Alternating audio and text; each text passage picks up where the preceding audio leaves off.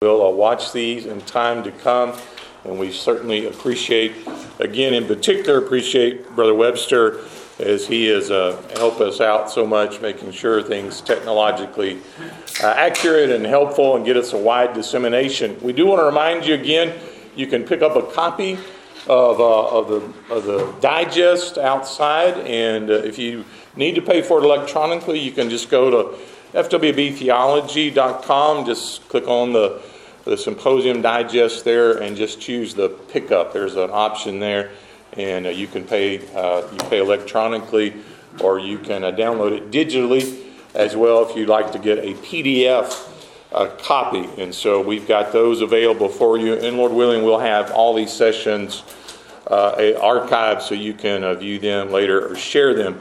If you're not following us online, whether on social media, Twitter, again, which that's one thing the Theological Commission has that President Trump does not, a Twitter account. And just trying to get a little blood flowing here in the evening. And so we've got, and then online, a pretty active Facebook page, and then the website. Website's our main avenue of communication, so we hope that you'll do that. And then take a moment and encourage those who are presenting. Tell them thank you for their labor and their work, their editing, and then making time to be here. We certainly appreciate them. In line with that, we're so thankful for Dr. Watts, our next presenter, as he has been our program coordinator, program chairman for several years, 7 years actually. And we're very thankful for him. He is your first touch if you're presenting, as you send him papers and he interacts with you and gets those ready for presentation.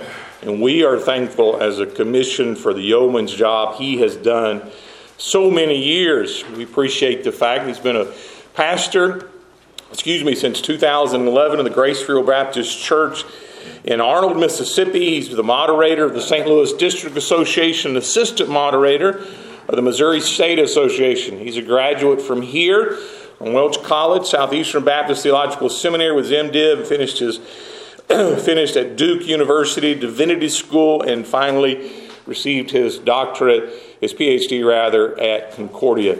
He served on the commission since 2013. He's an accomplished writer. He is an accomplished student, administrator, communicator, and he has written, edited, or contributed to 3 books. He is one of our favorite speakers in the way he takes the complex and makes it accessible, and we look forward to him presenting tonight as he talks to us and discusses, should pastors be obeyed? Make him feel welcome as he comes to present this evening.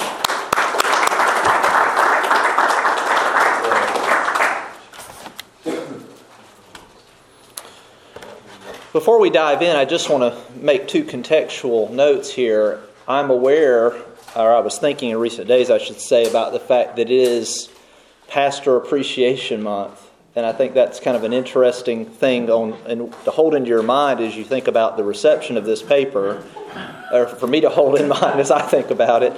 The other dynamic, I think, for many of us in this room is that probably the most listened to podcast right now in the evangelical world is The Rise and Fall of Mars Hill. And a big theme in that podcast is, a big focal point in that is a particular leadership approach, a particular approach to church government. And so I think if you take these 2 larger points of context into consideration, you'll realize how relevant this is, and really how relevant it would be even if those other 2 factors weren't the case at this present time. So with that in mind, let's dive in. Few terms elicit stronger reaction than authority and submission. Words like obey and submit can land quite severely with an individual, depending on the specific trauma he may have observed or experienced. Regrettably, the abuse and misuse of power is regularly uncovered within educational, political, and religious institutions. For the last 2 decades, the Roman Catholic Church has been the ongoing object of intense scrutiny because of its handling of widespread clerical sexual abuse and misconduct. Some have felt that the cover-up has been nearly as damning as the transgressions themselves. Protestants are not immune to such scandals either, as exhibited a few years ago by the Houston Chronicle's reporting on the improprieties in many Baptist churches, including denominational leaders within the Southern Baptist Convention. While many powerful people have been toppled due to the abuse of authority throughout corporate America, elected office, and Hollywood, judgment begins at the household of faith. It probably appears to non-religious observers that religious people have more to answer for, considering the high moral standards they are known for articulating. A complicating factor for church leaders in this current climate is the scriptural appeal to obey and to submit to authorities. Being faithful to teach and preach the whole counsel of God means giving attention to passages that unsettle many whom the church seeks to reach. Even some believers probably wonder about the contemporary significance of such text. Fewer passages put the matter as starkly as Hebrews 13:17. Obey your leaders and submit to them, for they are keeping watch over your souls as those who will have to give an account. Let them do this with joy and not with groaning, for that would be of no advantage to you. Tucked into the closing chapter of one of the most closely studied New Testament documents is an overlooked command. Like other verses, this one combines an ethical injunction and a direct appeal to authority. But the stark call for obedience and submission to authority for the good of the obedient and submissive makes it especially implausible to many modern listeners. How can authority be for the good of the obedient, especially when the ones obeyed are able to inflict so much harm, spiritual and otherwise? Naturally, this question occurs readily to modern listeners, given the abuses mentioned above. And to some, Jesus certainly looks like the poster boy for the modern maxim, question authority. He was a Messiah prone to defy conventional authority, who so passionately urged his disciples not to conceive of authority as the Gentiles did. Question authority seems a far more fitting mantra for disciples than obey your leaders. While Jesus' discussion of authority is certainly a worthy line of discussion, our focus here is on the pastoral and theological significance of Hebrews 13:17. This verse demonstrates a close connection between obedience to leaders and the spiritual flourishing of believers. However, what is the nature of that relationship? How might it be understood in times when religious authority is so deeply and widely questioned? Here we will attempt to demonstrate that obedience to church leaders, properly understood, is essential to the spiritual well-being of those under pastoral care. The context of Hebrews 13, the theological nature of authority, and the reality of divine accountability for church leaders suggests that controversial truths, such as those found in Hebrews 13:17, are integral to the formation of disciples and healthy churches. This paper will offer pastoral and theological observations about the manifestation of this principle in the church. When taken together, these observations will demonstrate that Hebrews 13:17 is oriented around shepherding and stewardship, not primarily position or power. In advancing this argument, we must begin by reconsidering authority itself. As so many misconceptions surround the term and concept, clearing the debris field of our modern minds is an important first step. Moreover, as the concept of authority overlays and undergirds so many biblical texts, bringing fresh clarity to this inescapable concept is essential. So let's start with demythologizing authority. Students of the 20th century are familiar with the rise of totalitarian governments across the world. Whether of the fascist or communist variety, authoritarian leaders were literally responsible for the redrawing of political boundaries as well as millions of freshly dug graves. This grim picture is often the backdrop against which people hear the term authority. After all, it is so closely linked with authoritarian. Accordingly, many people, Christians included, often balk at conceiving of authority as a spiritual or theological matter. Authority is merely another concession in a fallen world. Religious and irreligious people alike have lamented the decline of community, for example, but far fewer have lamented the decline of authority. A cynical perspective toward authority is further reinforced by ignorance of Scripture. Many Christians simply do not believe that authority belongs in the Christian lexicon. Of course, this belief is easily dispelled by a cursory reading of Scripture. Authority is regularly assumed, invoked, granted, delegated, and used. Moses is authorized to lead God's people out of Egyptian bondage. David is properly authorized to be Israel's king. The prophets are authorized to speak for Yahweh. Jesus constantly refers to the Father's authority. Christ grants authority to his apostles for ministry. In the Great Commission, he appeals to all authority in heaven and on earth which has been given him. Even as Jesus himself is so often said to be repudiating earthly authority, we find that his message was not so much opposed to the exercise of authority. Rather, it confronted the wrong understanding and use of such authority. One such illustration of authority is seen in the Apostle Paul's counsel to fathers concerning discipline. They are commanded, "Do not provoke your children to anger, but bring them up in the discipline and instruction of the Lord." Paul clearly recognizes the possibility for excesses and problematic motivations in the exercise of parental authority. However, authority to discipline is not denied. It is instituted with guidance. Similar forms of qualified but rightful uses of authority can be found throughout both Old and New Testaments. So a responsible pastoral theological engagement with Hebrews 13:17 and authority more generally rejects reductionist pictures of authority. The philosopher Ludwig Wittgenstein's oft-cited remark about people being held captive by a certain picture of language applies here. We need better pictures of authority. We need to conceptualize authority not as brute ability, power, or institutional strength. Instead, we should envision it as a stewardship of responsibility. When we do, some of the visceral gut-level suspicion is allayed so we can move beyond distortions and work toward a provisional definition. So let's move beyond those distortions. In his book, Up with Authority, Victor Austin posits there are many forms of authority operating in the world. He specifically examines social authority, epistemic authority, political authority, and ecclesiastical authority. Yet the definition he offers encompasses all forms of authority. He states that authority is held by a person or persons who lead humans to a fuller exercise of their freedom to accomplish human tasks.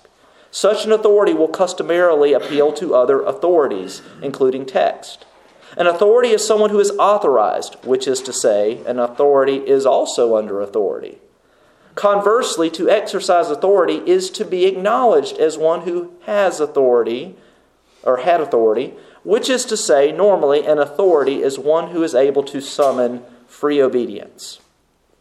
Admittedly, this definition takes for granted some ideas which will only be examined later, but Austin posits several key components to authority that are coherent and theologically significant.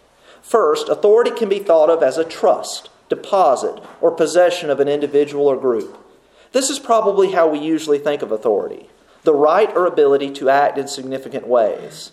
Think of the manager who exercises his right to terminate an ineffective clerk. He acts on the stewardship or oversight with which he has been entrusted. Second, consider the fact that another authority has granted this manager's authority. While a Christian account would see that there is no earthly authority, which is not answerable to a higher authority, even a secular perspective recognizes that most earthly authorities are answerable to someone or something else, whether it is a supervisor, shareholders, a board, or another similar entity. Third, the grantor of authority may also serve a dual role. Not only may they be the one to whom other authorities are answerable, but their granted authority may be appealed to in order to justify the other person or group's exercise of authority. Think of our manager again. He may reference past actions of a former manager, perhaps now the business owner, to reinforce his decision. So other authorities not only may be those who grant authority in the initial sense, but they may reinforce or give credibility to the other authority's decision. A fourth dimension of Austin's definition, appropriate to our inquiry, is the fact that authorities can and should lead other human beings to a, quote, fuller exercise of their freedom to accomplish human tasks, unquote. We recognize the signs of the abuse of authority when a person lacking social or institutional power is hindered, humiliated, or harmed. These outward signs are usually seen in the context of a person being unable to flourish as they perform the task or functions they were intended to fulfill. As we will show later, pastors who lead well and are obeyed do not work at cross purposes with the well-being of their congregants. The final aspect of this definition relates to the prior, a summons of free obedience, or a summons to free obedience. While this could be interpreted more in terms of the right of the authority to ask for obedience, I would argue that this should be understood as the ability for the individual to choose to yield to such authority. Being responsible to obey in a given situation also assumes the ability to choose to obey. In a fallen world, any rightly delegated authority, whether parents, judges, pastors, or the state, could ask something immoral of a person. Thus, the freedom to obey also implies and necessitates the freedom to disobey. So let's start to transition toward thinking about what's going on in Hebrews 13:17. Having established a basic but substantial framework for our discussion of authority, we must test it against Scripture. Hebrews 13:17 may not be the most studied or discussed verse in Hebrews, but it deals directly with our subject. A commitment to biblical authority means textual and theological sensitivity and awareness. Hebrews does not exist in a canonical vacuum. It is a substantial contribution to our understanding of Christianity in the first century, and especially the spiritual struggles of our ancestors.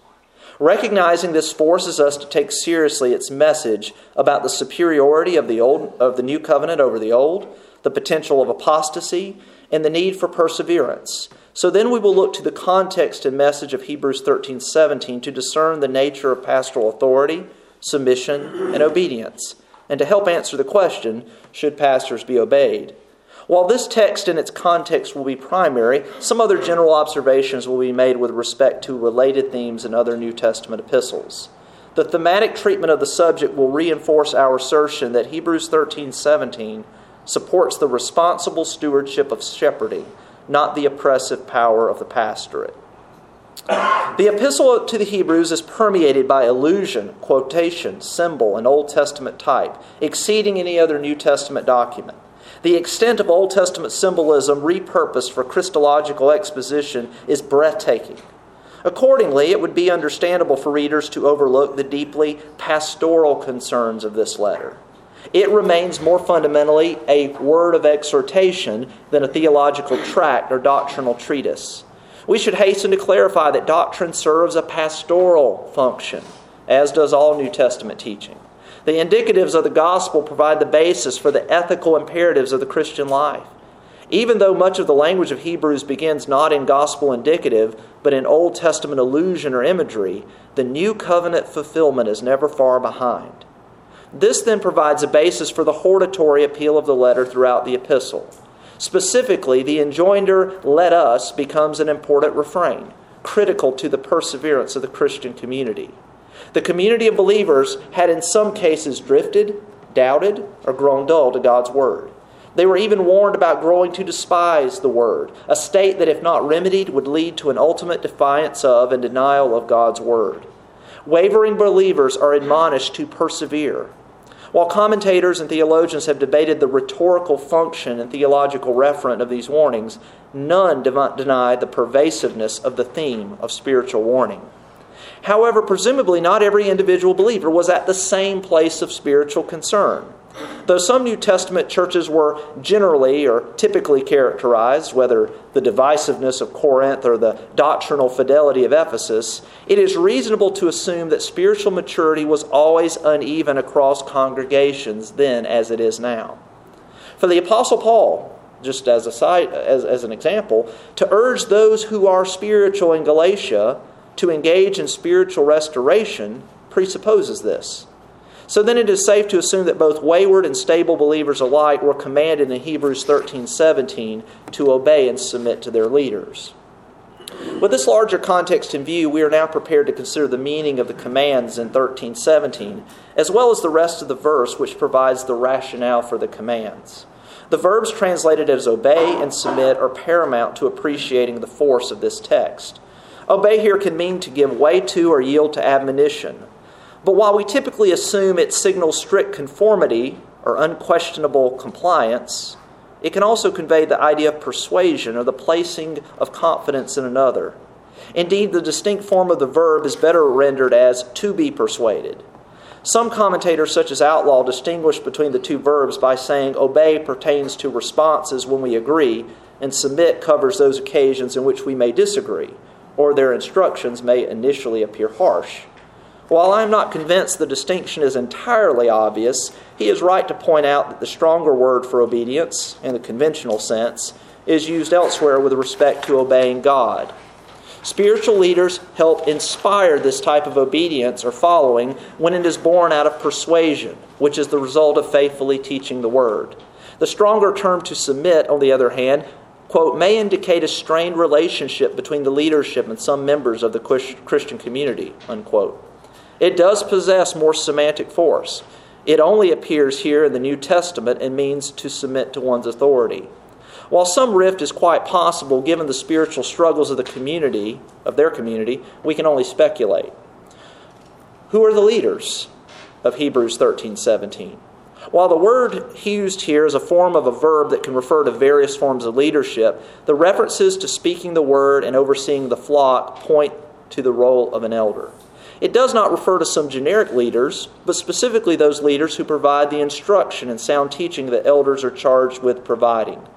That these leaders are to be understood as pastor-teachers is justified not simply because the term for leading doesn't refer to a separate office, but also by the rest of the verse. These leaders watch out for the souls of those obeying and submitting, and will have to give an account for them. This squares with the New Testament portrait of the pastorate. They are overseers or bishops. These elders, also called shepherds, are told that if they serve well, they will be rewarded when the chief shepherd appears. The connection between oversight and accountability later in Hebrews 13 and 1 Peter especially parallel 13:17, confirming our view that those leading here are pastors to whom obedience and submission are due.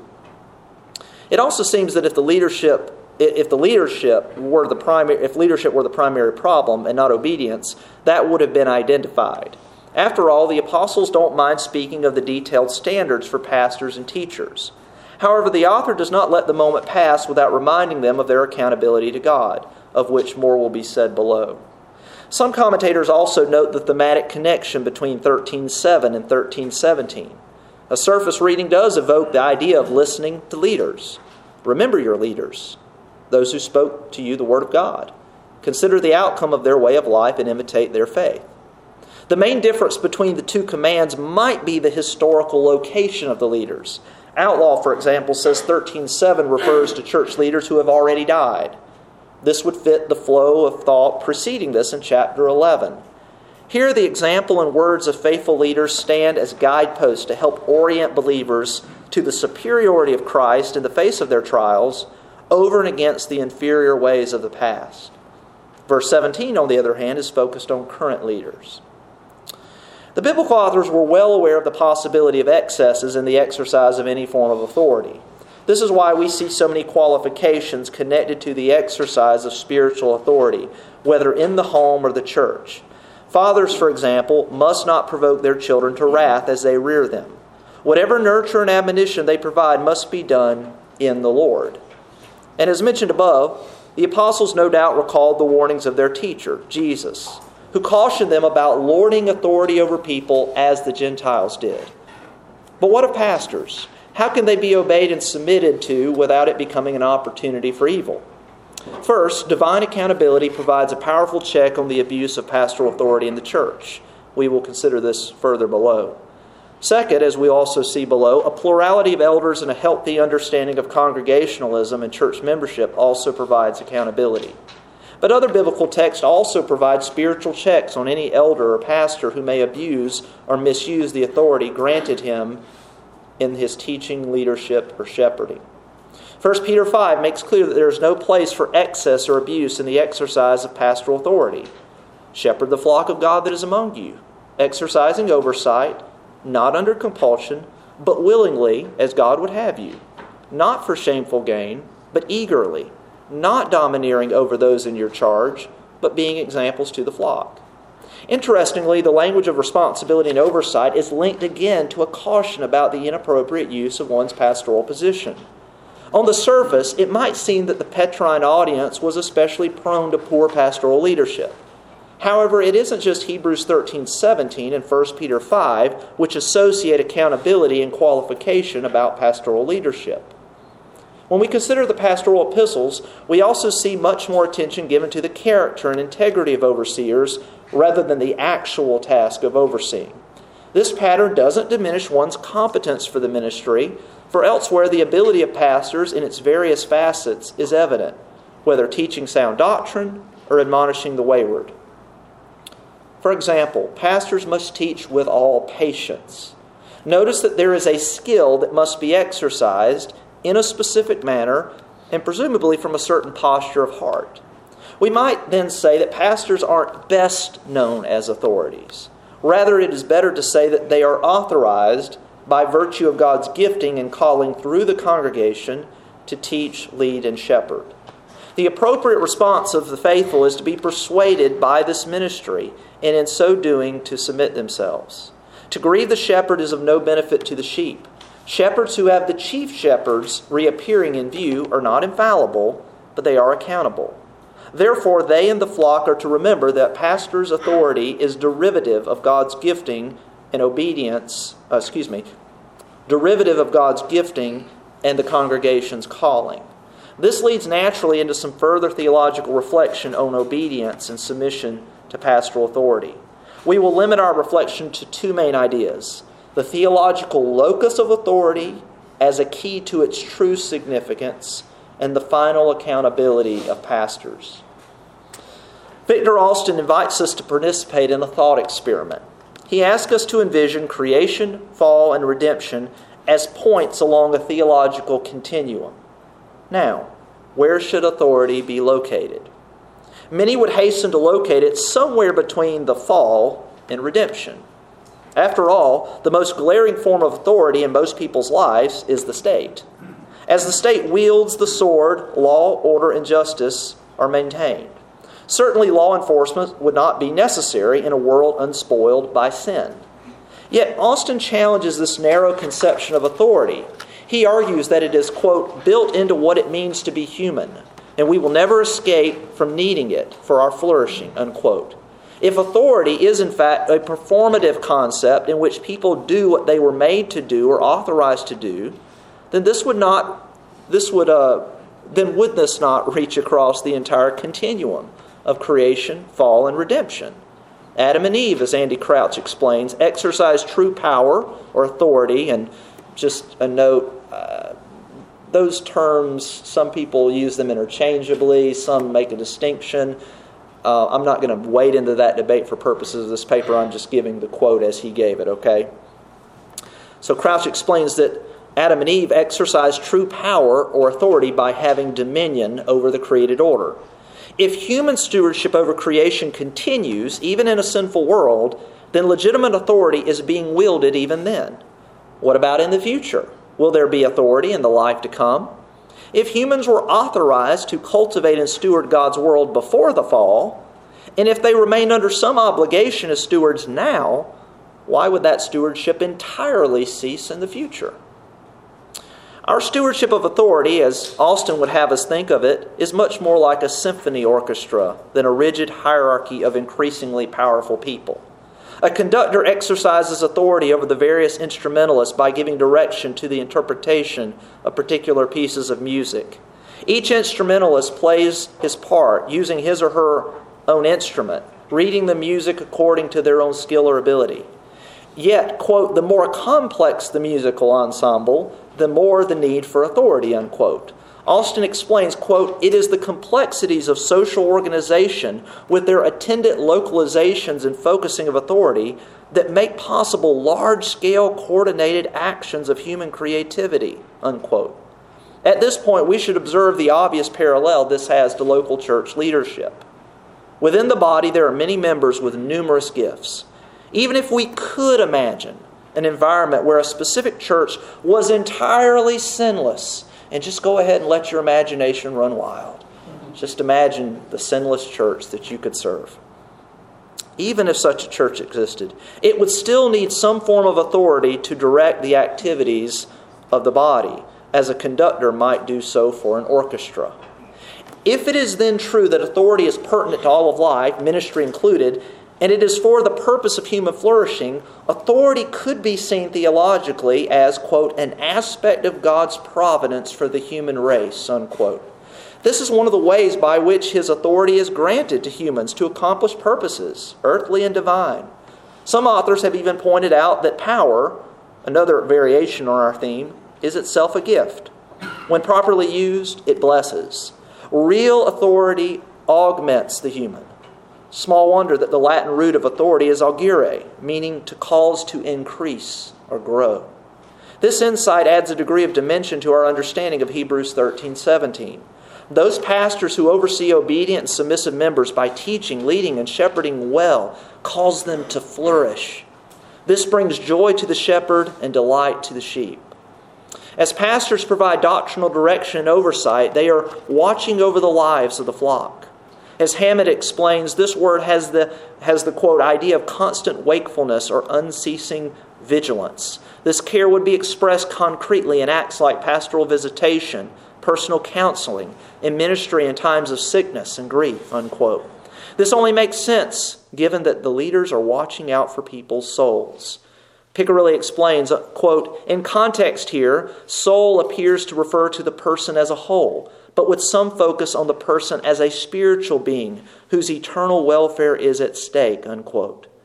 Therefore, elders must be spiritually alert or wide awake. Why?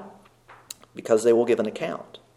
Yet the ministry of the elders is hindered and diminished by having to carry out their ministry of leadership, instruction, and oversight with the kind of stresses that accompany unyielding members.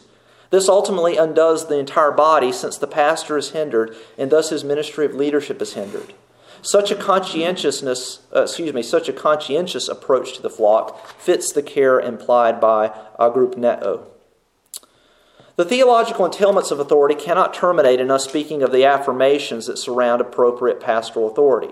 We must also linger on the warning embedded in Hebrews 13:17. Peter's reminder that judgment begins at the household of faith is more than a reminder to flee hypocrisy. It is a call to self-examination, to take caution, and to give heed to one's life and doctrine. Only in so doing can pastors be said to take seriously the reminder that they will give an account. Certainly the New Testament has much to say about divine judgment, the judgment seat of Christ, and the watchful eye of the just judge of heaven. These themes coalesce to form a robust basis for repentance and godly living in the present and hope for the future. But when coupled with James 3:1, one remembers that professional talkers have a greater reason for humility, caution, and care in their work than any other servant in the local church. Divine accountability functions as a check on the worst impulses of earthly leaders. When faithful congregations meditate on this doctrine, it puts the church's leaders on notice. Moreover, when the policies and practices of a local church take seriously the preaching of the church, they don't assume members nor leaders are angels, but sinners saved by grace. Churches that take divine accountability and judgment seriously, then, do not wait until the worst has happened to pursue measures that protect clergy, congregation, and community. There is, one could easily say, a theology of judgment and accountability implicit in the policies of the church. Please reflect on that. The lack of such policies presupposes far too little about the depth of depravity in people and the vulnerability of people, especially children. The lack of enforcement of well-written policies shows that the love which the church proclaims is mere ornament. While the reminder of divine accountability is certainly vertical in its ultimate orientation, its implications must be fleshed out horizontally. For only then will we be able to say that Hebrews 13:17 is not only pastorally expedient, but theologically serious. Some of the pastoral and practical considerations of this substantial verse have already been mentioned, or at least implied. But in our final section, we will seek to be more explicit in thinking through its import for today's church. In view of the arguments we developed, we might say that pastoral authority is the capacity for and exercise of spiritual responsibility toward the people of God for His purposes in their lives. Construed this way, we see that authority is not an end unto itself. Instead, it is oriented toward the glory of God and the good of man. God's glory and man's good aren't unrelated either. For image bearers, there is nothing more glorious than for a believer to recover something of his humanity through Christ and in the course of our service to His church. This recovery effort is something that faithful pastors must oversee. Scripture gives examples of the pastoral mindset of those preoccupied with this achievement, not any other form of earthly accolade. This is Paul's heartbeat when he called the Philippians his joy and crown, or when John said, "I have no greater joy than to hear of my children walking in truth." While the Lord of Heaven isn't dependent on the groans of pastors to figure out what is going on with the sheep, the prayers, intercessions, efforts, and anxieties of the pastor should be seen as reflecting, to some degree, the spiritual progress and obedient spirits of his people. Any obedience or submission that is rendered to pastors must keep this larger, holy aim ever in view: the maturity of the saints. Congregational submission is never an end, only a means to glorification of God and the fulfillment of the church's mission, which entails the discipleship of all people into Christ's likeness. This discipleship means flourishing. We might even say shalom. Shalom is, after all, not merely the right ordering of things, but it is a reality personally enjoyed by those in union with Christ. True shalom comes through Him, and faithful shepherds direct people to Him. Pastors spend a lot of time thinking about discipleship strategies, but it's tempting to avoid meditating quite as long on their own personal discipleship within the flock. And since our conduct is simply the overflow of our character, let's consider a few ways that pastors can reorient their own self-concept that will help them see their own efforts as rooted in their stewardship as servants, not their positions as pastors. Pastors are so in the habit of presenting others to the congregation for membership that it is likely easy to forget their own identity as members of the body. Yet due partly to the hiring practices of many churches, this is seldom considered. Many pastors do not serve churches they were first united with in membership. How might it be different then for pastors to be formally presented to their congregations for membership, at least in conjunction with their actual hiring? While this would largely have symbolic value, symbols matter. Christians of all people understand this. Pastors function as pastors by virtue of their calling by the congregation who has recognized the giftedness and character of the individual. Pastors must recognize that the proper order of their roles is believer, member, then pastor. Admittedly, this is easily obscured by contemporary thought and practice concerning the pastorate. Lloyd Rediger's observation is disconcerting in this respect. The clergy role is sui generis, for it is the only profession that wraps personal identity, professional identity, and religious identity all in the same package. If pastors are members too, then their own spiritual progress is not primarily a function of maintaining employment, but of their own spiritual maturity and building up the body as they grow in Christ's likeness. Too often, an inflated view of self-importance is the basis for pastors' pursuit of holiness. This isn't hard to imagine. As one megachurch pastor put it, the local church is the hope of the world, and its future rests primarily in the hands of its leaders. Primarily? With assertions like this, no wonder so many are crushed and leave the ministry. Spiritual realism is needed in this discussion. To be sure, the pastorals repeatedly stress the congruity between right teaching and right behavior by the elders and deacons. And sound leadership is essential to a healthy church. But true spirituality is rooted in the simple foundation of identity in Christ, not in ordination. Indeed, pastors get in trouble when they forget that a pastor is not only a pastor, but also a person. Over the last 2 decades, there has been much discussion in Baptist circles about the need for plural leadership. Much of this discussion has been spurred from within the Southern Baptist Convention, and particularly parachurch ministries like Nine Marks. While some of these groups conceptualize this leadership structure slightly differently, there's nothing within Free Will Baptist polity that would prohibit Free Will Baptists from developing a much more intentional effort to develop plural leadership. Hammett helpfully reminds us that the New Testament uses the terms elder, overseer, and pastor interchangeably, so did Baptists for much of their history. Congregations can be taught this truth as well as the New Testament pattern of plural eldership in the earliest churches, while at the same time having a pastor who may well be tasked with the primary oversight responsibilities. Additionally, having others in staff roles which are not always asymmetrical to a lead pastor creates a greater likelihood that poor shepherding will not go overlooked. Better instruction on the ministry of deacon and the proper constraints of church boards would also ensure that the biblical pattern and congregational wellness is always in view. Forming these new identity markers will be challenging, yet they can provide a healthy foundation for a life of responsible stewardship. In closing, I'll mention 2 test cases for how obedience and submission to such stewards might look. First for laity, and second for pastors. Think about transitions for a second. Stanley Outlaw makes a powerful observation in relating Hebrews 13:7 to 13:17. He says that in verse 7, the writer referred to past leaders, those who originally delivered God's word to them and who had apparently died. They are to remember them and follow the courageous example of their faith. Now, new spiritual leaders have taken their place. When we have experienced good leaders in the church, we often feel that no one can possibly take their place, but that is not true. We must never refuse the leadership of a new pastor or other church leaders because of an emotional attachment to the past. The church must continue. Elderly and retired leaders will go to their reward, but Jesus Christ is the same yesterday, today, and forever. These words are sobering, but ever so appropriate for congregations who won't often view transitions as inevitable and potentially positive, but as frightening and frustrating. But Outlaw's admonitions are practical and timely given the large-scale transition for baby boomer pastors to millennial and Generation Z pastors, or generations. To be frank, more and more churches will likely transition from older pastors who served for decades to younger pastors who are the age of the departing pastor's grandson. This raises the stakes for all parties involved. The New Testament gives specific admonitions to younger leaders such as, "Let no man despise your youth," and "Do not rebuke an older man, but encourage him as you would a father." Yet is it possible that Hebrews 13:17 offers crucial guidance for the congregation led by such young men? Transitions will require mutual understanding, humility, and submission. And then let's think about preaching.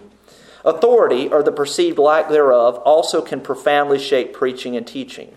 This issue was famously addressed in Fred Craddock's widely discussed book, As One Without Authority. He contends that how one preaches is to a large extent what one preaches. This leads him to make the substantial argument that no longer can preachers depend upon a deductive form of preaching. In an age where religious authority is so contested, more indirect, less heavy-handed, and assertive approaches to preaching must be adopted. His proposal for an inductive approach places more responsibility on the listener to participate in and to complete the message. I don't intend to litigate Craddock's argument here fully, especially since its problems have already been considered elsewhere. But including it here reminds us that homileticians have been grappling with the way religious and pastoral authority may influence the practice of preaching. Pastors must carefully consider how their approaches to handling text, including ones like 13:17, are heard through the matrix of contemporary experiences in the life of their congregants. The preaching of any text, for that matter, is heard against that backdrop. Pastors have little to no control over that. They do, however, have the capacity to model forth a life of holiness that shows itself in submission to the same passages being proclaimed week after week. So in conclusion, responsible pastoral authority in the pulpit derives its authority from the Lord who inspired the Scriptures. Richard John Newhouse puts it well. Our own competence and success are not, then, proof of our authority, nor does our proven incompetence withdraw the warrant from what we so inadequately try to do and be. But that authority is much more effective when it emanates from a life profoundly shaped by the Scriptures. No doubt serving well has its horizontal benefits and acknowledgments. Yet this hints at the subtle but important moral distinction between doing what we do in order to be seen, which Jesus warned about, versus doing what we do mindful of the fact that we will be seen. Now think about that. Make no mistake, spiritual benefit does accrue to those who lead well. Believers' submissiveness to the leaders will result in the leaders being able to carry out their ministry with joy. The connection between leadership and thriving is unmistakable. Appreciating the facets and nuances of this connection require that the church teach and model godly spiritual authority, even when confidence in religious institutions is waning. While authority will remain a contested subject, its existence and influence are unavoidable. Therefore, all those authorized to live before God must grapple with its role in the relationship between shepherds and the flock. Thank you, and I'll welcome your questions.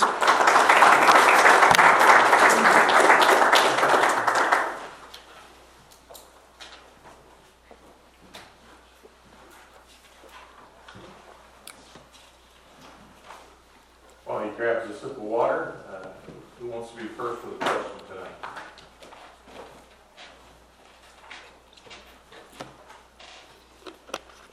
Yes, Jerry. So there's so much in there. I don't know where to start. Just your thoughts on, and I've seen this play out, a pastor comes to a church that he's completely unconnected to. So, for instance, church has been without a pastor for a couple of years. Let's say New York, and a pastor comes from South Carolina, which happened, and goes up to New York. The challenges that pastor is going to face, practically speaking, in terms of establishing his authority. Now, there's explicit authority that he has by virtue of the scriptures and by virtue of the call that he has, but in a practical sense, for the sheep to heed his voice.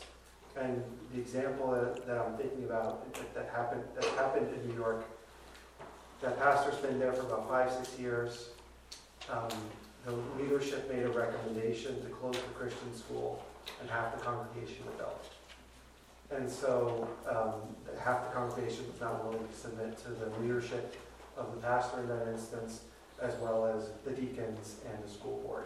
So just your thoughts on, practically speaking, coming in as an outsider into the church, which is not the ideal, but it happens very often, establishing that connection and that practical authority over people, or position to persuade their hearts and minds. Well, I would have a lot of questions about that. I mean, you've given a lot of information in your question, but there would be a lot of questions that I would want to have. I mean, assuming, let's say, I was the one considering that opportunity, I don't think we ask enough questions, and I mean that both ways. So let's say it's a search committee, just for lack of a better term. They tend to not ask enough questions, and often not the right questions, and the people being interviewed, sometimes they're hard up for a job, or they kind of think they already have a sense. They've got a plan that worked elsewhere, so they just bring their plan to the new location. And I think we need to sometimes just pump the brakes at that part of the process. And I think we also need to recognize that even if you're going into, let's say, a healthier situation where there's not some of those struggles, there's always this distinction in many people's minds between sort of that practical moral authority that comes with time and care and love and character being fleshed out, versus kind of how the church understands the formal authority of the pastor. Meaning, when I ask the question, who will make the decisions about this, or this, and then they answer it, or let's say you have a committee of 10 people and 3 people answer it one way, and 3 people answer it another way, and 3 people answer it another way, and then the other person in the corner is like, I think that's where that transparency would be a lot more helpful, and it would lead to a lot less heartache. Recognizing, too, though, and I think this is always part of the answer, I think people just need to be prepared to stay longer. I mean, we just need to operate off the assumption in every situation that whether this seems like a healthy situation or not, we need to be prepared to go and really be among people indefinitely. And I think that once people determine, this person's going to hang around, they really want to know. They're really curious. It's like a missionary coming in and just embrace, those are just some initial general considerations that I think would apply to a lot of questions. By the way, and I don't know how the Lord does this, sometimes I do think the Lord keeps us a little ignorant of certain things, because if we knew, we just wouldn't go many times. I'm just so persuaded of that. Now, that's a different conversation, but anyway. Just as a follow-up question, if you were going into a new church, what would you start out teaching? What would be your focus as a new pastor in the church from a teaching perspective? Some of that would certainly be shaped by the sense that I got about the history of the church, how long the congregation has existed, has there been recent conflict and all. I think there are certain books of the Bible that are just always helpful to begin with. I think Ephesians is always a great book to start preaching from, because you've got a great exposition of the gospel, family, the church. It's a wonderful epistle that brings those together. Let's start off with a really high view of God and the gospel, and then start thinking about how that works out in life change. Obviously, you could preach other things and you'd be well-founded on that, to pursue that. But yeah, and also you're laying down a paradigm for the fact that the Scriptures are going to be authoritative in what we're doing going forward, regardless of what the history of the church has been. So those are lots more thoughts, though, on those questions, and be happy to talk to you more at length. Yeah. Other questions? We got about 4 minutes. What time does this session end? You're good. Okay. Other questions or comments? Yeah, Ben. I'd be interested to hear how you think churches ought to transition to younger pastors.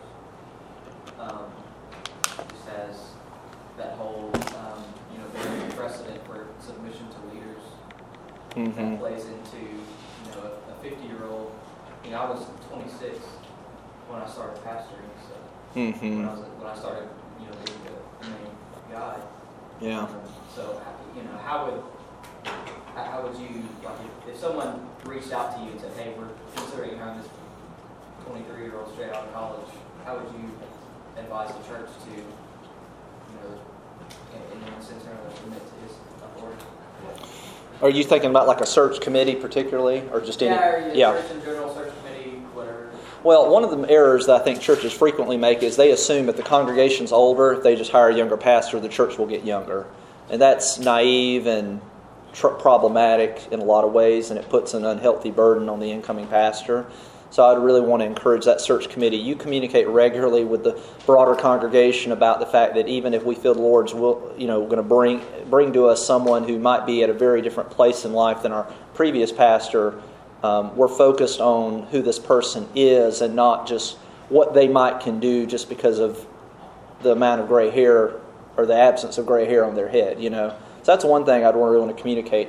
I would communicate to a person getting ready to go into that situation. I think it's very important that you recognize that preaching is actually, as hard as good preaching is, that probably isn't going to be your biggest challenge in year one. It's just not. And so put in the time, but you're going to have to get your nose out of the books a little bit and actually get out among people and get to know them. You're establishing first impressions with people. You're communicating you are there to be a shepherd, and you need to smell like the sheep, as some person once said. So that's one thing I would say. I would also, I would have a number of questions for that committee about what was the nature of the transition. So did you have a pastor who retired? Was the departure? What was the nature of the departure? Because many times churches are trying to remedy in the new hire something that was a failure in the previous situation. And again, that's often a problematic basis for, a problematic set of lens to put on by which to view this new person. So those are some initial considerations. I have a lot more, but I don't want to talk for an hour. But it's increased. It used to be the case. Well, I say it used to be the case. Who am I to say that? It seemed like it used to be the case that if you came right out of school, especially if you were single, you just weren't going to get hired as a lead pastor. It just wasn't going to happen. That doesn't seem to be the case anymore. You're going to have more 24-year-old lead pastors, and they're often going to be following. And so that's going to create special challenges for the congregations and these incoming pastors. There's a lot more preparation we need to be doing with committees and individuals going into those situations. I mean, it's just hard to have a lot of experience when you're 23. It's just really hard. Another question or comment? Yeah, Jeremy. Talk about pastors as co-pastors, and you mentioned the plurality of elders that is kind of taking place in the SBC, and that this is not a Free Will Baptist polity is not necessarily opposed to this. How does that look with ordination? Because in Southern Baptist, or in these Bible churches that do promote plurality of elders, they don't seem to be as concerned about their, we'll just call them ruling elders. I know they don't. Some of them don't say that, but they're not. Presbyterians are consistent on this, but Baptists don't seem to be when it comes to their elders. Presbyterians ordain their ruling and their teaching elders, but at least in the SBC, it doesn't seem to be that they're very concerned about ordination, except for the main preacher or the people who are paid pastors, so to speak. How do we understand this with ordination? Because typically when somebody gets ordained for a they look at them differently than just saying that's a person's a lay preacher. You know what I'm saying? Yeah. And what does this mean? Or how does that look? That's a broad. Okay. Well, first thought is we shouldn't be ordaining people to be pastors who aren't called to be pastors. I know that seems like kind of like common sense, but maybe not so common. So we shouldn't be doing that. Number two, I reject, and I'm sure you do too, the distinction between a ruling elder and a teaching elder. I just don't think that's exegetically tenable, and I don't think it's practically desirable either, but that's another question. And then the other thing I would say, and we already have this, and I don't mean to upset anybody, I know we're coming from lots of different states. I think we already have a problem with sometimes churches doing an end run around the local association and their examination processes, okay? And it seems like, this is what I thought you were going with that question, is say you have your senior pastor who holds credentials through the local association and was examined by some ordination council or whatever you call it where you're from. And then when you have these sort of auxiliary staff roles in which a person's being recognized as an elder, if you're going to call them an elder or call them a pastor, treat them that way. I would say they need to go through the same process that anybody. It doesn't matter if they're primarily it doesn't matter if they're primarily responsible for students or administration, but if you're going to call them pastor, they need to, even if they're primarily doing one or two things, they need to fulfill the New Testament vision of the pastor. And from a Free Will Baptist standpoint, I think our historic practice of examination through the local association is an important complement to that whole picture. So I tried to answer that really quickly, but I have lots of thoughts on that. So would you say that's a distinction we're holding from Southern Baptists then, because they don't seem to? I mean, they will not. Again, like I said, the Presbyterians are more straightforward about what they mean on this, but it seems like Baptists that hold to the plurality of elders they want to say all pastors, shepherds, teachers are elders. It's all the same office, but they don't seem to treat it that way. And and so by the standards that they require for a senior pastor, as opposed to whoever else is considered an elder or a pastor. Yeah. And so that's all I'm saying. I think I agree more with what you're saying. I'm just saying it seems to be different how other movements are doing it. If we're going to say, if you're an elder, you need to be ordained. You need to go through the rigors of ordination and whatever that requires. Mm-hmm. I think our Free Will Baptist polity or ecclesiology distinguishes that. It's a little different nuance than maybe the traditional Southern Baptist. Oh, yeah. Or on that, because they would say, no, you don't. Yeah, well, it might be better, and it might be better to say Southern Baptist ecclesiologies might be a better thing to say. And to the Presbyterian point, I love my Presbyterian friends. I've got a lot of them, but I'm just not going to go to them for church government stuff, because on the one hand, they're going to talk about ruling elders and teaching elders, and then they're going to levy a critique against all Baptist churches that have some kind of board. But then it's like, well, what's this session thing that you've got over here? Tell me about that, So yeah, no, I think we need to not necessarily the Southern Baptists have produced some good resources on this, but these things need to be read very carefully, because I think you're right, Jeremy. And my other issue is, like, a lot of times the people who are considered, they'll call themselves pastors, they're lay elders or whatever, Mm-hmm. but they leave that church and then they're not pursuing ministry anywhere else. Yeah. Or yeah. they step down from their eldership in the church, and now they're not pastoring. Well, if God has called you to pastor, I think there's a sense of calling to this that, as well. And if God has called you to pastor, to do that. Sorry, your paper was about authority, and I probably got off a little bit. So. Well, it obviously intersects with these questions of church government. So, no, that's good. That's helpful. So, thanks, guys, for your comments and questions.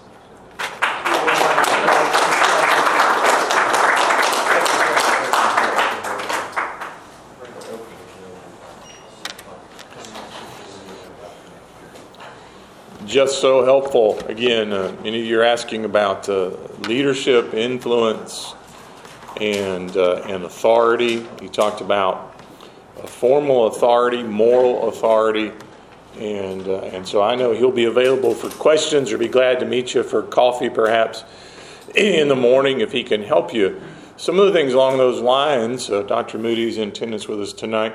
You can speak to him. Part of some of the national office initiatives is trying to help with coaching so that those transitions are not so abrupt and awkward and cyclical in the sense of bouncing. And again, some of us with a little bit of gray hair have seen way too many 22, 23, 24-year-olds get mangled in their first attempt out or second attempt out and are almost chagrined at the thought of more ministry. And so the idea of coaching and support and all those things is just so very needed right now in accordance with what the Bible says that the pastor is to be doing in his role in accountability and authority. So if you're not familiar with that, we would suggest rather, perhaps you see him and maybe get some help and some wisdom there, or at least some direction. And so we appreciate that.